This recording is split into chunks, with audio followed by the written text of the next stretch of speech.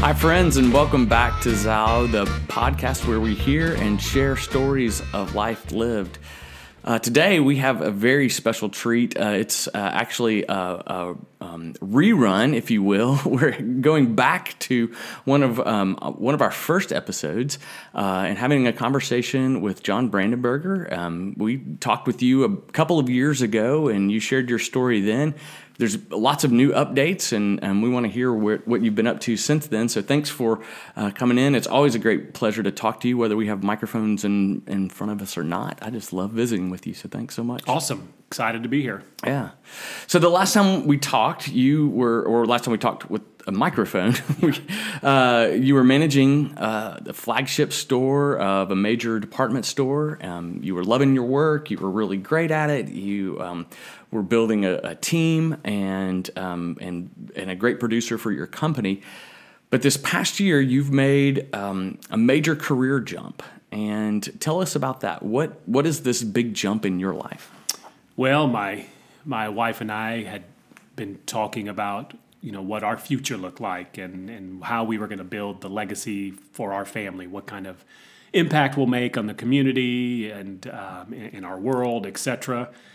And we just figured out or discussed and strategized that if we're going to have the impact the way we want to have it, we felt like we had to be in more control of that process. So we decided to venture out and look at some opportunities, and we settled on the acquisition and working on the acquisition of Community Bakery here in Little Rock, Arkansas.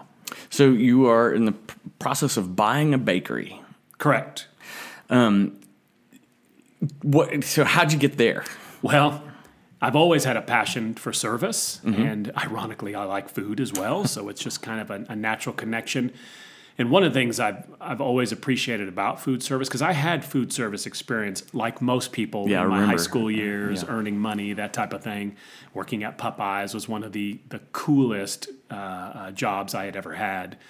And I really love the intimacy that you have with guests. They're right across the counter. You can go out into the lobby, connect with people. And food is a great way to pull people together. I'm sure I won't speak for anyone else's family. With my family, I see people during holiday dinners, Thanksgivings, etc., that I don't see all year, but it's neat how not only the holiday, but that food really pulls us all together. Yeah. So I've just always felt that was a great fit for my personality and things that drive me. And so that's the path we wanted to go down. Now, not anticipating it being Community Bakery, we had actually thought we would do a franchise. But I just wanted more creative control because part of that early discussion on how we're going to make impact and contribute in our community and our world, we realized that we need to have some say in that process. And unfortunately, when you do a franchise, nothing against franchise owners. I think that's neat that they want to carry on the legacy of another brand. But you don't have as much creative control. You're limited on what you can do in your community. Yeah. Whereas this opportunity, the way it surfaced, if we felt like it was gift wrapped, handed to us for what we want to do, it's just the perfect scenario. Yeah, from the outside, without hearing the backstory, it could sound like, oh, here's the quintessential midlife crisis story. Like, I'm going to leave my job and buy a bakery, and who doesn't dream of like leaving it all behind and doing nothing but like making sweet treats and feeding people, but there's a great deal more intentionality in it. Absolutely. That you all were looking at what is our life going to be and what is our impact going to be, right? And then what fits into that? Well, and I think it comes down to, David, being clear on what your why is, like what drives you. Because I think once you know what drives you, it helps guide your thought process, which then leads to the actions that you take, which then obviously lead to the results that you're going to have. And what drove both my wife and I, we couldn't get that with my prior career. Actually, nothing against the career. I loved my time, my previous career, and I learned so much, and that company invested so much in me and my development, and I'll be eternally grateful. Still have amazing relationships with the family there and many of the folks that I worked with. Well, we felt for what we wanted to do in our community, I would have to be more active physically in the community, which means I'll have to go out into the community, be a part of various events and things of that nature, which the bakery, and let me preface this with, I'm not a baker, I'm not a chef, I'm not a cook, I just love to eat. Yeah. And I love people, and that's the connection there. And we felt that the brand itself, Community Bakery, and all that it's done in this community over the last 70 plus years, we just felt like it had such a huge impact, but we feel like we can help evolve the brand and do even more with it by being intentional. We have very clear directions on what we want to do, and we feel like we can leverage Community Bakery and its mission, kind of meld it into ours, put the two together. I mean, they're almost the exact same mission, and it's a beautiful thing for us. Anyone who thinks, and you're correct, if someone says, well, it's typical midlife crisis. Well, hopefully at my age, I'm not at my midlife. I plan on living at least twice as long than I am now.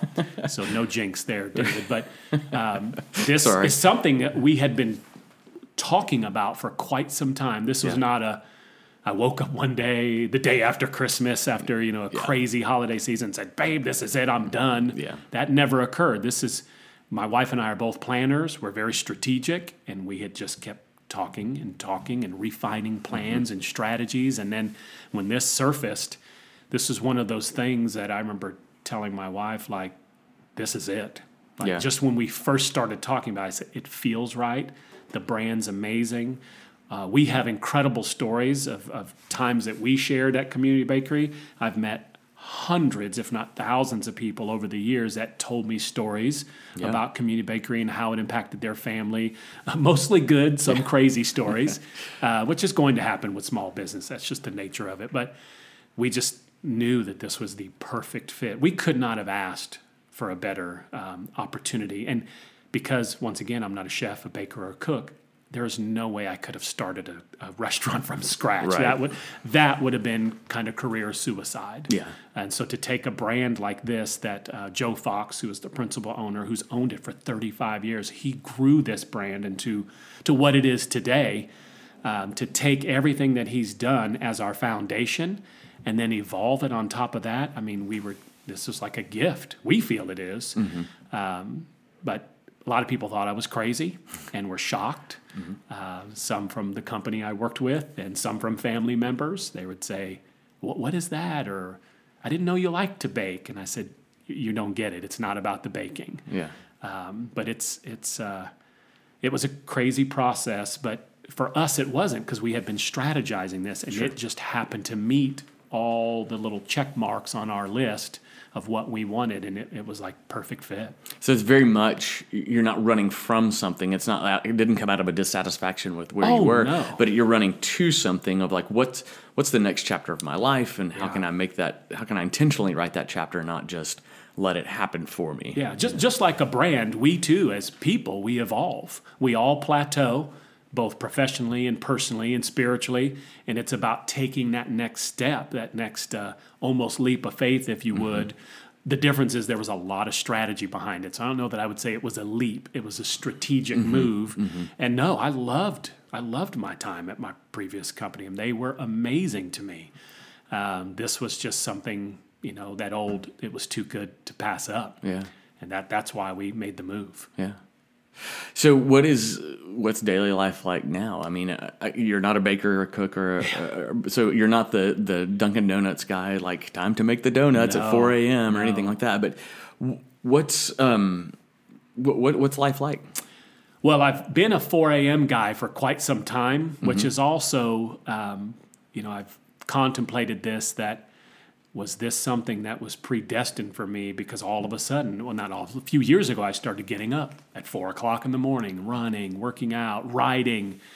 So my body is used to this pattern of getting up this early.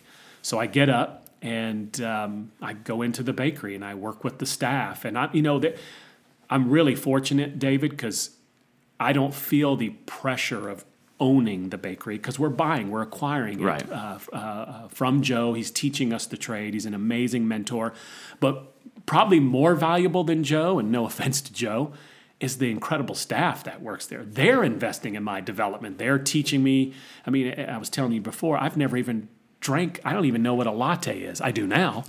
Espresso, a mocha. Like, I'd never experienced this stuff. I'm like, what is Starbucks? I've never heard of that.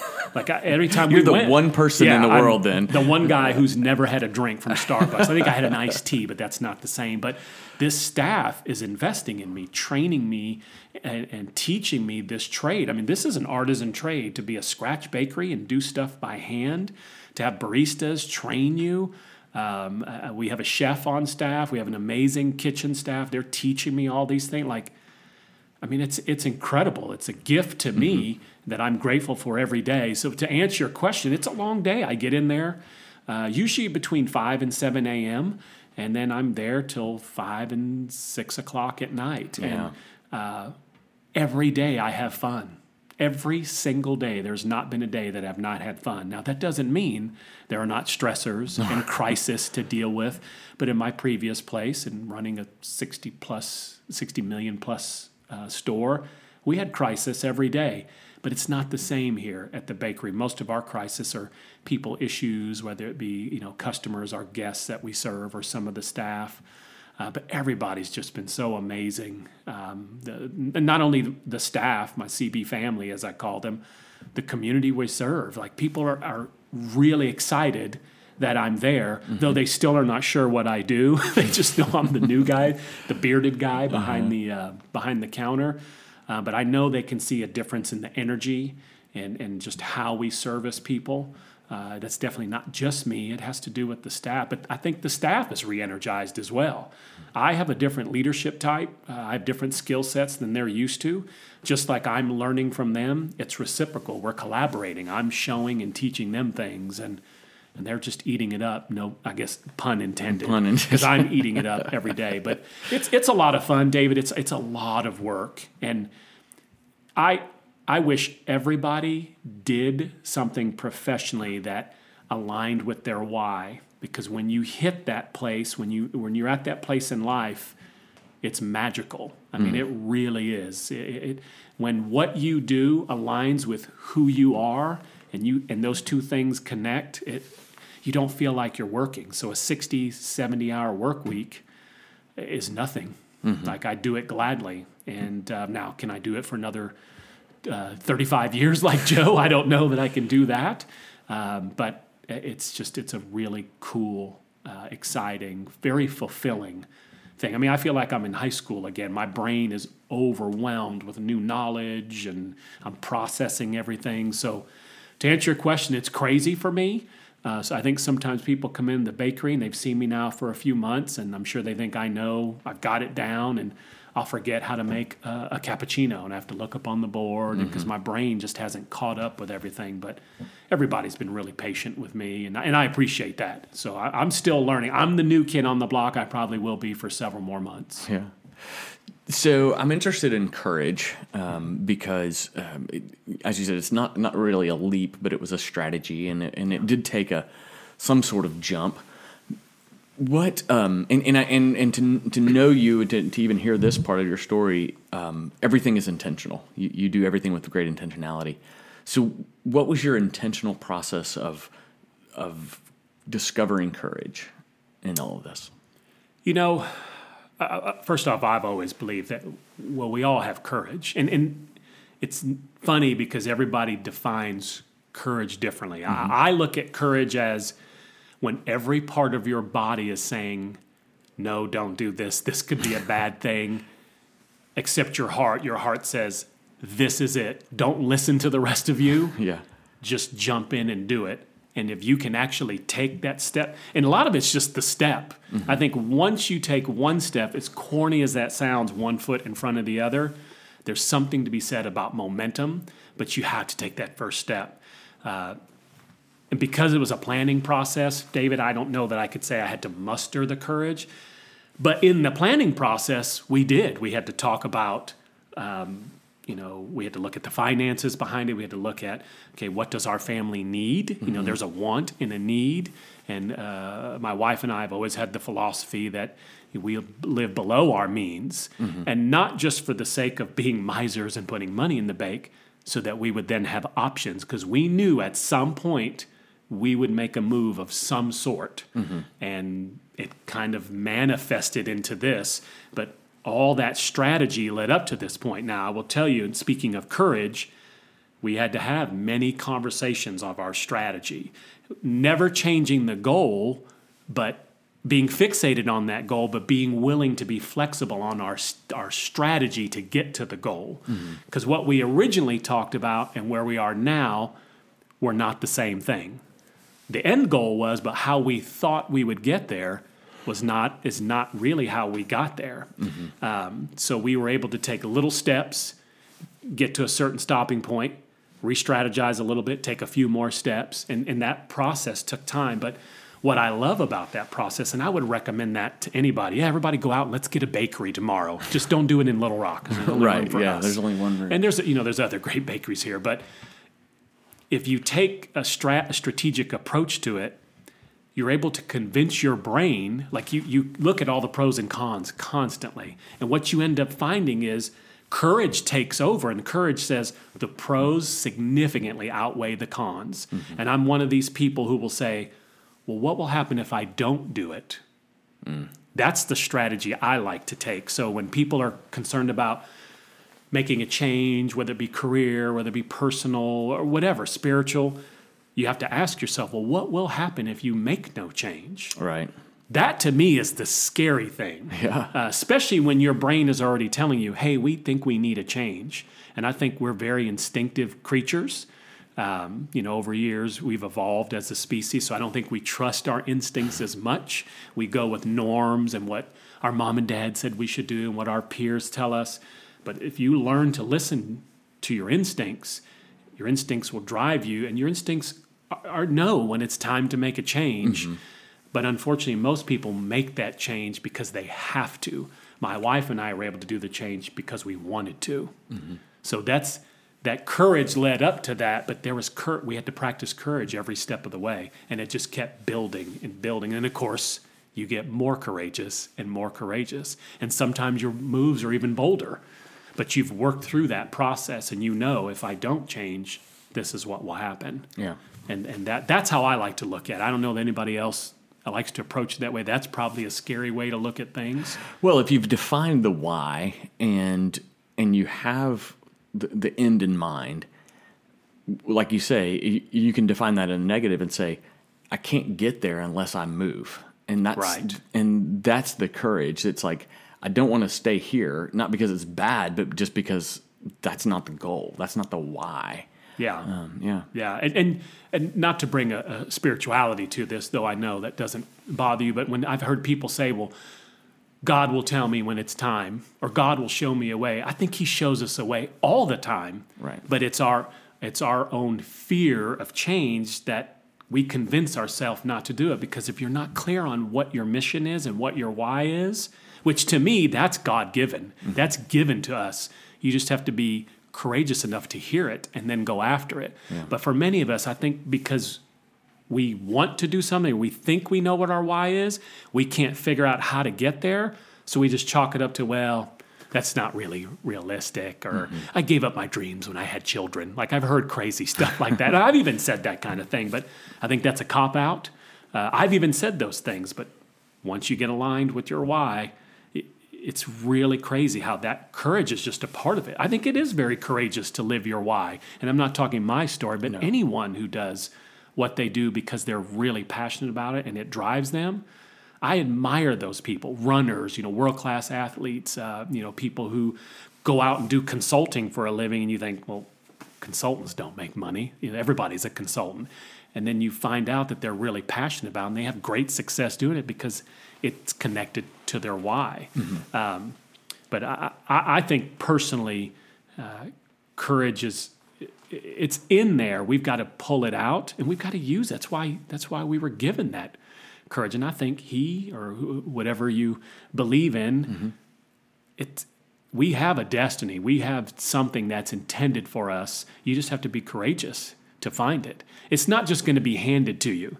You have to define it and then go after it. I think it's something you have to build yourself, if that makes any sense. I kind of feel like I'm rambling about it, but that's just how I perceive it.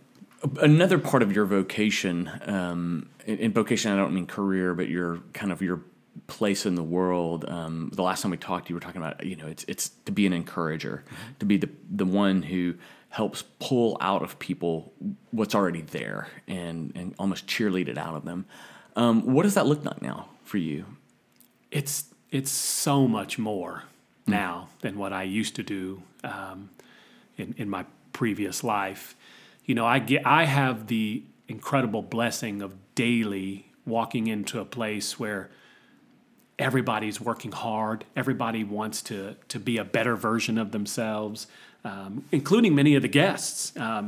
We deal with a plethora, a very diverse group of client base. I mean, we truly serve our community, and the staff it's a blessing. I think from the outside, if people were looking at the staff, which is natural for humans, we look at people and judge them, within seconds. We've already decided everything about them. They don't see the incredible things that I see in these people, know the stories, know what drives them. I mean, we've got people who've been there 17 years, 27 years. And some people would say, oh my gosh, you've been decorating cakes for 27 years. What kind of life is that?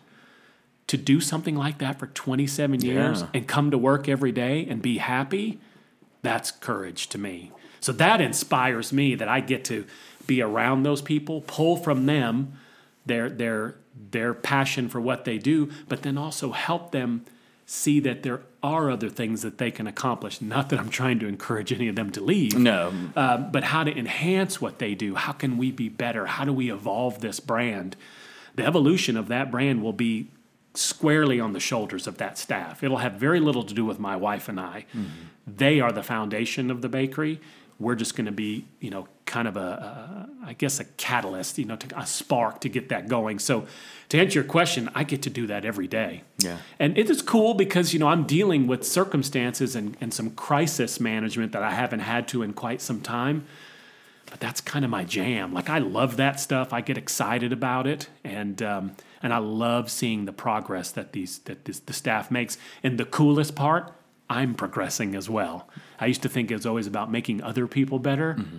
I'm getting better. And you know this from investing in others, it's like a 401k. It comes back to you. Yeah. And that's what I love. So I get to do it daily, David. There's not a day that goes by there that I'm not investing in people and they're not investing in me. So there's this natural collaboration that occurs. And I don't know how many people have that in their careers. Yeah. In fact, I would say a vast majority of people don't.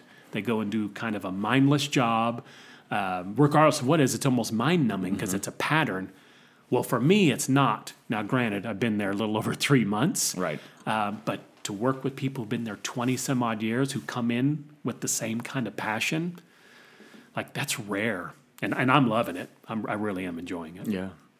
We talked a little bit about this when you were talking about courage, but what was the process of facing failure? So, I mean, I realize you're 3 months into it. You're not. This isn't like you've been cruising along here for 6 years or something. But was there a process of what ifs? Were you plagued by the what ifs or the what's the plan doubt? B? What's plan B? Or what if this doesn't work? Yeah. Well, this is going to sound crazy, but I always have plan A. And that's what I focus on. Because I do believe if you start to focus on, here's plan B, here's plan C, and here's D, it's easier for your brain to drift that way the minute you have a crisis. Now, to your point, I've only been here, 100 days or so. I would say things are going about as I expected them to go based on our strategy and our plan. Mm-hmm. You're going to naturally have what ifs. What if the economy? What if this? That's going to happen. But I always go back to the default of why we're doing this, and we know it's our mission, and I don't look at that I have another option. If something were to go sideways that we didn't anticipate, which is natural in life, would we be okay? Yes, I have 100% faith we will a plan B will arise. Right. But plan A, that's our focus. And my personal belief is when you're all in with something, you don't have to focus on the what ifs. Now, because we've had, and we're talking a few years, David, of strategies and talks between my wife and I, we've been able to work through a lot of stuff that most people don't even think of till they've bought a business or till they've made a career change. We've worked through all those particulars. So are there what ifs? Do I occasionally think like, well, what if I make this cheesecake and it's terrible? I have tons of those kinds of what ifs. Yeah. But they're not end of game type what ifs for me. They're just simple like, well, I'll just tell them I'm a knucklehead and I need them to retrain me. I mean, that's the kind of stuff. I compartmentalize and realize this is minor stuff. If I mess this up, we can fix it. So I'd love to give you something meaty and juicy and go into the deep, dark parts of the what if side of our brain. I just stay out of that world. I just do, because I've found in the past that when I had a backup plan or multiple backup plans, the minute there's crises, your brain drifts. It's ready to go to plan B. But when you realize like we're all in, this is it, your resources are then pooled to make it work. Now, to answer another part B to that would be the backup plan to that statement is I'm always prepared to shift. I don't change the goal, but I'm prepared to change the strategy. Right. That we have tons of talk on and talk about, discussion. But I would not say that it's something that I would say, well, oh my gosh, well, if this doesn't work, what if? My brain naturally does that, but I just remind my brain, here's the plan. Mm-hmm. The plan is solid. Execute the plan. We're not going to have to worry about a plan B. Does that make sense? Yeah, because, it goes back to what you were saying about courage, where courage was, the whole process wasn't a giant leap. You weren't jumping off a cliff. You had worked a process, and the courage came through a well thought out, intentional plan and process. And so focusing on that is easier than, okay, let's make this giant leap, and you get right up to the edge of the cliff and you think, well, wait. What? That's the fear of failure. Yeah. But you all did it differently. You're not making a major leap off a cliff. You have kind of like a small jump because you've been doing this run up. You're right. That's a little bit easier. Yeah. And I will tell you, when we first engaged in the strategy, there were a lot of what ifs. Oh, yeah. But we were able to talk through that. Literally, I'm a pen and paper guy. Like, we write stuff down, and you know my wife, like, we pros and cons, everything. Yeah. We talk about the what ifs and could we do this and how would we handle it. So we were able to put all this on paper. And I think when your brain is so committed to a process that you will literally sit down and strategize, because I do believe you need to trust your gut. I don't think you should leave a 20-year career off of just a gut instinct. One day you woke up, you had a bad batch of chili the night before, and you're like, yeah, I'm making a change tomorrow. Yeah. That I do not recommend. Right. But if you can be intentional and sit down and strategize and set yourself various goals financially, emotionally, you can do all that. I just think you're better off for it. And I think your brain you can almost, not completely, but you can almost eliminate doubt. We're all in. We know. Could the bakery get ripped away in a tornado one day? I guess. We don't control that though, so we don't anticipate stuff like that happening. Yeah, that's not a helpful strategy. No. And there are people who their brain goes to serious crisis mode the minute something small happens, and I think it's unfortunate because that cripples you. That's when fear holds you in place, and you never evolve as a person. And I don't think you find your true self and fulfill what you're here to fulfill. That's just my humble opinion. Yeah. But so what are your values? Like what are those sacred ideals that have lit the path in front of you? Because obviously from this conversation, everything that you and Julie do, your wife, is intentional. And so it seems to me that you have a very intentional set of values that says this is what we're going to hold, or this is what we're going to hold to. Yeah. Being intentional is the first value, as corny as that sounds. I think just about everything you do, you need to put some thought into it. I think once you find your why, as corny as this sounds, and that people have laughed, and I've told them, you got to know your why, and they're like, well, I'm too young to know your why. No, you're not. But you have to sit down and write it out. I mean, if you're not a writer, do it on your iPad, your tablet, whatever. But you have to be intentional about it. Once you find that, all your thoughts and actions will be guided by your why. It's like, understanding your own personal commandments. If you know your 10 commandments, which I don't have that many personally for myself. You should. I know. I have those 10. I still hold those. I mean, I have like 6 because those are the ones I can remember. I'm kidding. But that guides you. I mean, if you think about what the commandments or rules to live by are, all those things should guide you. It's dangerous when you don't have those values. And when I say values, it doesn't mean you're a lawless person, but if you don't have that to guide you, you're kind of just doing what's easy and what the masses do, which I think there's real danger in that. Be clear on who you are and what you stand for, and then let that guide you, which I will tell you, David, is hard because there's many a time I have not, and my wife and I have not been able to participate in things because those things didn't align with who we are.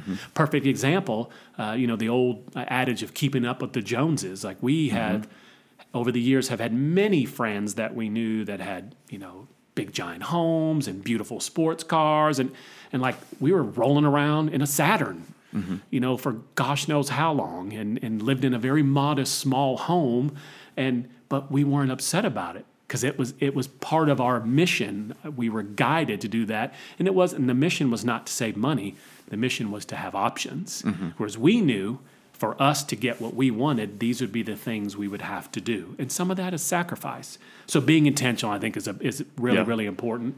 Another value I deeply am touched by is just understanding that every relationship matters. And I think that's something that has been, that's a gift I've been given. And I feel a calling to that. So I'm a connector. I want to connect with other people. I want to connect them to other people. I want to enrich their lives, but ultimately I want to be enriched by them.